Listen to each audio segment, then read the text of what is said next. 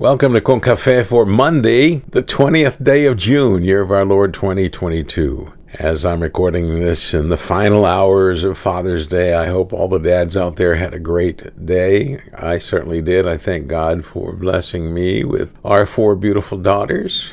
Thank God for giving me the wife that gave me the girls.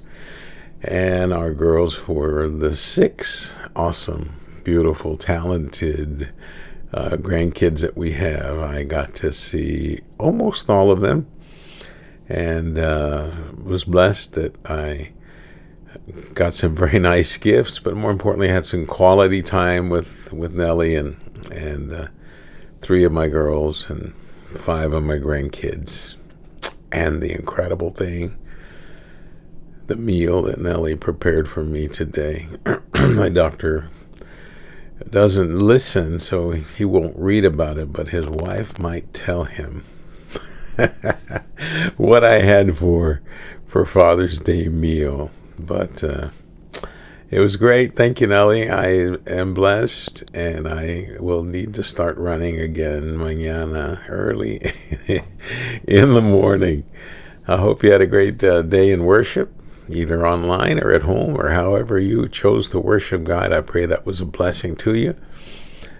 We were blessed to see our pastor and the Vacation Bible School program online with kids from Gonzales, which seemed awesome. Sermon was awesome too. Our pastor started a series on the book of Ruth, which is incredible. Good first sermon. Thank God for it. But we're going to talk about Luke chapter 9, verses 57 to 62. And as is our custom on Mondays, we like looking at the New International Version of the Bible. And the devotional is called The Cost of Discipleship. And you'll see what that's all about as I read the text and as I share with you my thoughts on this very powerful passage of the Lord Jesus Christ and his talking about God's kingdom, the work involved, and just what price will we pay if we say, yes, I will follow you, Lord Jesus, and I will go wherever you send me. So let's hear the word of God, beginning with verse 51. Okay, I caught myself in an error. I had initially thought I'll just concentrate on verses 57 to 62, and I adjusted it on the print version, but went back and thought, no, we need to look at the whole passage recommended for this coming Sunday, so I'm starting with verse 51. It's Monday. There's my first of many mistakes that I will make this week, but onward and upward. As the time approached for him, Jesus, to be taken up to heaven, Jesus resolutely, I love that word, set out for Jerusalem. Resolutely set out for Jerusalem. And he sent messengers on ahead who went into a Samaritan village to get things ready for him. But the people there did not welcome him because he was headed for Jerusalem. When the disciples, James and John, saw this, they asked, Lord, do you want us to call fire down from heaven to destroy them? But Jesus turned and rebuked them. Then he and the disciples went to another village. As they were walking along the road, a man said to him, I will follow you wherever you go. And Jesus replied, Foxes have dens and birds have nests, but the Son of Man has no place to lay his head. He said to another man, Follow me. But this other man replied, Lord, first let me go and bury my father. Jesus said to him, Let the dead bury their own dead, but you go and proclaim the kingdom of God. Still another said, I will follow you, Lord, but first let me go back and say goodbye to my family. Jesus replied, No one who puts a hand to the plow and looks back is fit for service in the kingdom of God. This, dear friends, is the word of God for the people of God, and we say, Thanks be to God. Well, friends, as we have come to know the ministry of Jesus and all that was involved in it, it seemed that the opposition that Jesus encountered never ended. It just seemed to be a series of nonstop obstacles and challenges that his enemies opposed to him, to try to trick him or trap him. And even today, the Lord Jesus encounters a lot of opposition. We, as his disciples, sometimes encounter opposition as well because of our beliefs or our stances on different things. And Luke, as he's writing this gospel, shares how the time was drawing near for Jesus to return home to heaven, and he's making his way toward Jerusalem. His plans were to spend the night in a Samaritan village, and he sends these messengers on ahead, but the people in that village did not want to welcome Jesus because he was bound for Jerusalem. Some other versions read that Jesus was not of a mind intent in getting to Jerusalem, meaning they could tell he was not fully going to engage them that lived in this Samaritan village, because he resolutely set out for Jerusalem. He had much to do in Jerusalem. He was ready to do it, and so the people knew this, one theory, and so they didn't want Jesus in that village. The other one could have been just the whole racial tension between Samaritans and Jews, and they were saying, well, since he's going to Jerusalem, which is their capital city, let him go on ahead. We don't need him here even for a night or two. But it's interesting that the disciples, in both versions of this passage, have the same response. They hear the village doesn't want to welcome Jesus. Let's call down fire from heaven to destroy this village. Or do you want us to call down? It's interesting. The disciples have the power to call down fire from heaven to utterly destroy this one village. The question is, did they have the passion to forgive this village for the stance they had taken? See, power is not necessarily good in and of itself, especially when you want to use it for evil or for death. And here Jesus has to turn and rebuke these two guys and to tell them, don't be so trigger happy as our little sheep friends on the print version of the cartoon for today that I put on the print version of Con Café. They say, James and John sure were trigger happy. And they were. And so we also say, were they not paying attention? They said, man, we got this power. We should use it. We should wipe this village out. We'll show them what for. But that wasn't Jesus' message. And so you say, well, weren't they paying attention? Weren't they understanding Jesus was all about life and saving people for the kingdom of God and building up the kingdom of God, not destroying the enemies of the kingdom of God? So, again, I have to point out, no man in any group on any page of the Bible ever attained perfection. The closest two that we can say, well, maybe not, was Enoch and Elijah. Both men didn't experience earthly death. Enoch walked so closely with God that one day he was no more because he kept walking with God and just walked right into heaven. And Elijah, well, he got that Uber of fire to come and take him. And Elisha got to see that and just was blown away by what he got to witness. But even then, the case can be made that the only perfect person in the Bible is Jesus, okay? So, James and John never claimed to be perfect. And one of the things that did stick out to me is their loyalty and commitment to Jesus, and we can't question that.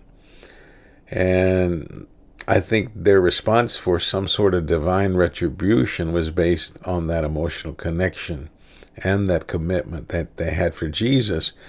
And so they thought, that's the least we can do to show these ungrateful, unwelcoming people, and let's send them to another life by destroying them. But as we read, Jesus rebukes them and leads them to another village. Now, on the way to this new village, a man either was approaching Jesus or had been walking with Jesus. And I can almost venture to guess that this man had been in the audience of some, if not all, of Jesus' sermons and teachings in that area. This man had heard the gospel and knew that the gospel came with an invitation. Come, follow me. That was how Jesus invited the original 12. Come, follow me. And the man probably heard the gospel and heard that invitation in whatever context it was shared. And so he probably had been thinking about it and wondering and reflecting, what does this mean to follow Jesus?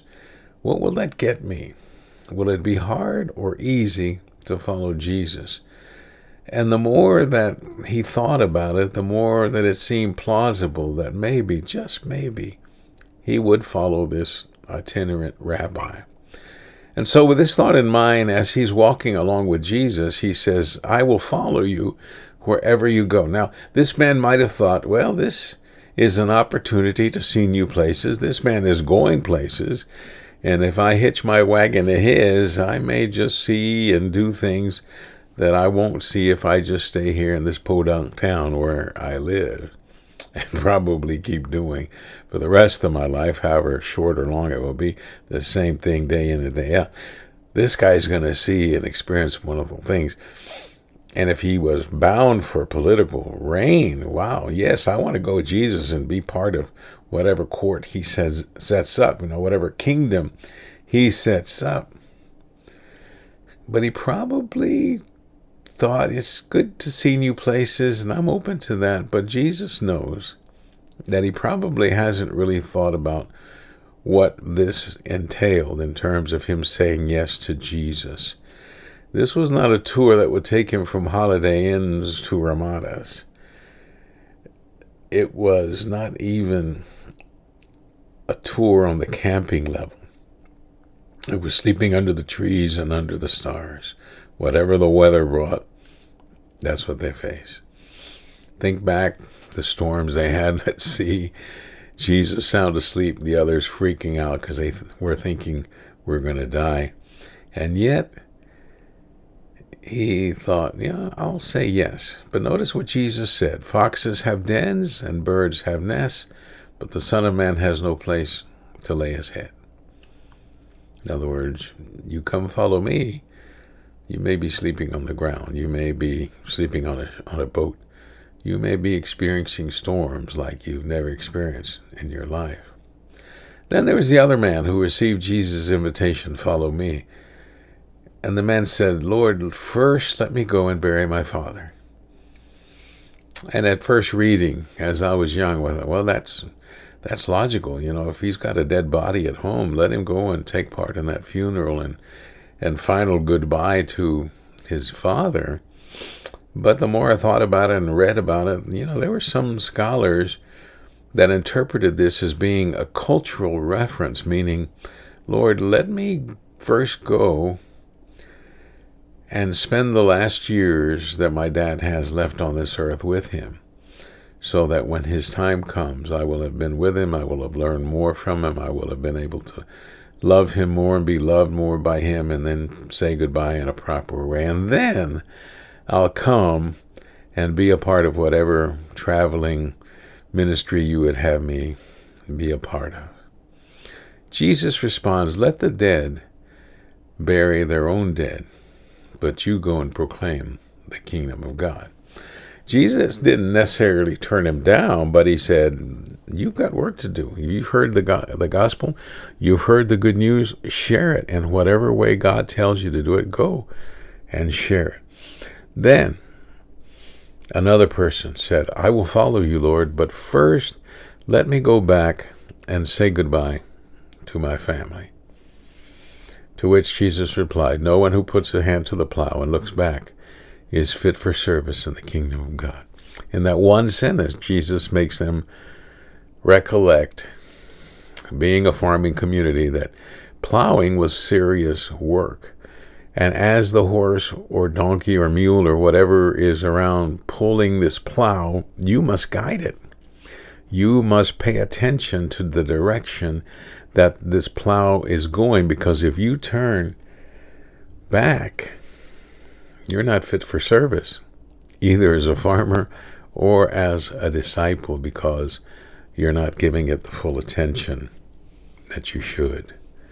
And that's why Jesus said, no one who puts a hand to the plow and looks back is fit for service in the kingdom of God.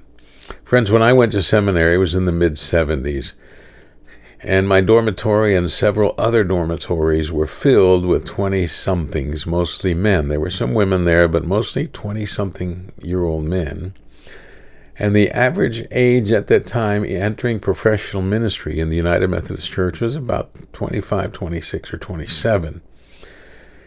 Some years later, when our youngest, Caitlin, wanted to visit SMU, I was shocked but not surprised that my former cemeteries, that gave it away, seminary dorm was now a self-contained freshman dorm, meaning all classes, meals, etc., washing, drying, everything was done within the confines of that dorm. I don't know completely how that worked, and I don't even know to this day how it may have survived or not survived. But the reality was that my dorm was no longer needed for 20-year-old seminarians. Other dorms were not needed for 20-year-old seminarians. Some of those dorms were converted to married student housing, and not all of those married students were seminarians. And the reality was, at that time, when we were getting that tour of SMU, the average age of persons entering professional ministry was no longer 25 or 26. Was 58 years old. You heard right, 58. And it calls to mind what Jesus said in Matthew 22, verse 14. Many are called, few are chosen. See, what had happened, or is still happening, many people were still receiving a call at a point of their life when they weren't ready. I don't know what the dynamics were, but when I was 20 years old, well, even younger than 20, I received my call into ministry. So I was in my early 20s as I was preparing to be in ministry, because I had heard the call and I said yes eventually, and decided to go and train and be prepared to be a minister. But for some reason, others weren't ready. It could have been financial, it could have been familial, it could have been emotional, and it could have been spiritual. They weren't quite ready yet, so they delayed their entrance into seminary and into professional ministry. But I thank God for all who have served God and all that are still serving God in whatever way they feel that God is leading. But the Lord says to these men and women who approached Him that once in ministry, full attention and concentration must be given to kingdom work, or their work will be in vain. And this holds true for those not in full-time professional ministry, but who serve the Lord in various capacities as lay people. Give it your all. Give it your full attention. Give it your full love. Let it be your passion to serve the Lord. Friends, the work is so urgent and needed that we must give it our all as soon as we can. Let's pray. Loving Father, bless our work by giving us the passion and the energy we need to make disciples for you in any and all ways that we can. Allow us to devote full concentration and attention and energy and strength to completing the task at hand, to making believers of the Lord Jesus Christ as their Lord and Savior. Grant to us what we need to win more souls for you. It's in Christ Jesus' name that we pray. Amen. Dear friend, thank you so much for tuning in and being a part of this ministry. I pray the Lord bless you and keep you and prepare you for the day. Here's your assignment. Besides having a great and blessed day in the Lord, show joy when you share faith. Receive my blessings, joy, and peace. I'm Pastor Eladio Valverde. Again, I say, may the Lord bless you and keep you. Please know how much I love you and how much I thank God for you. Amen.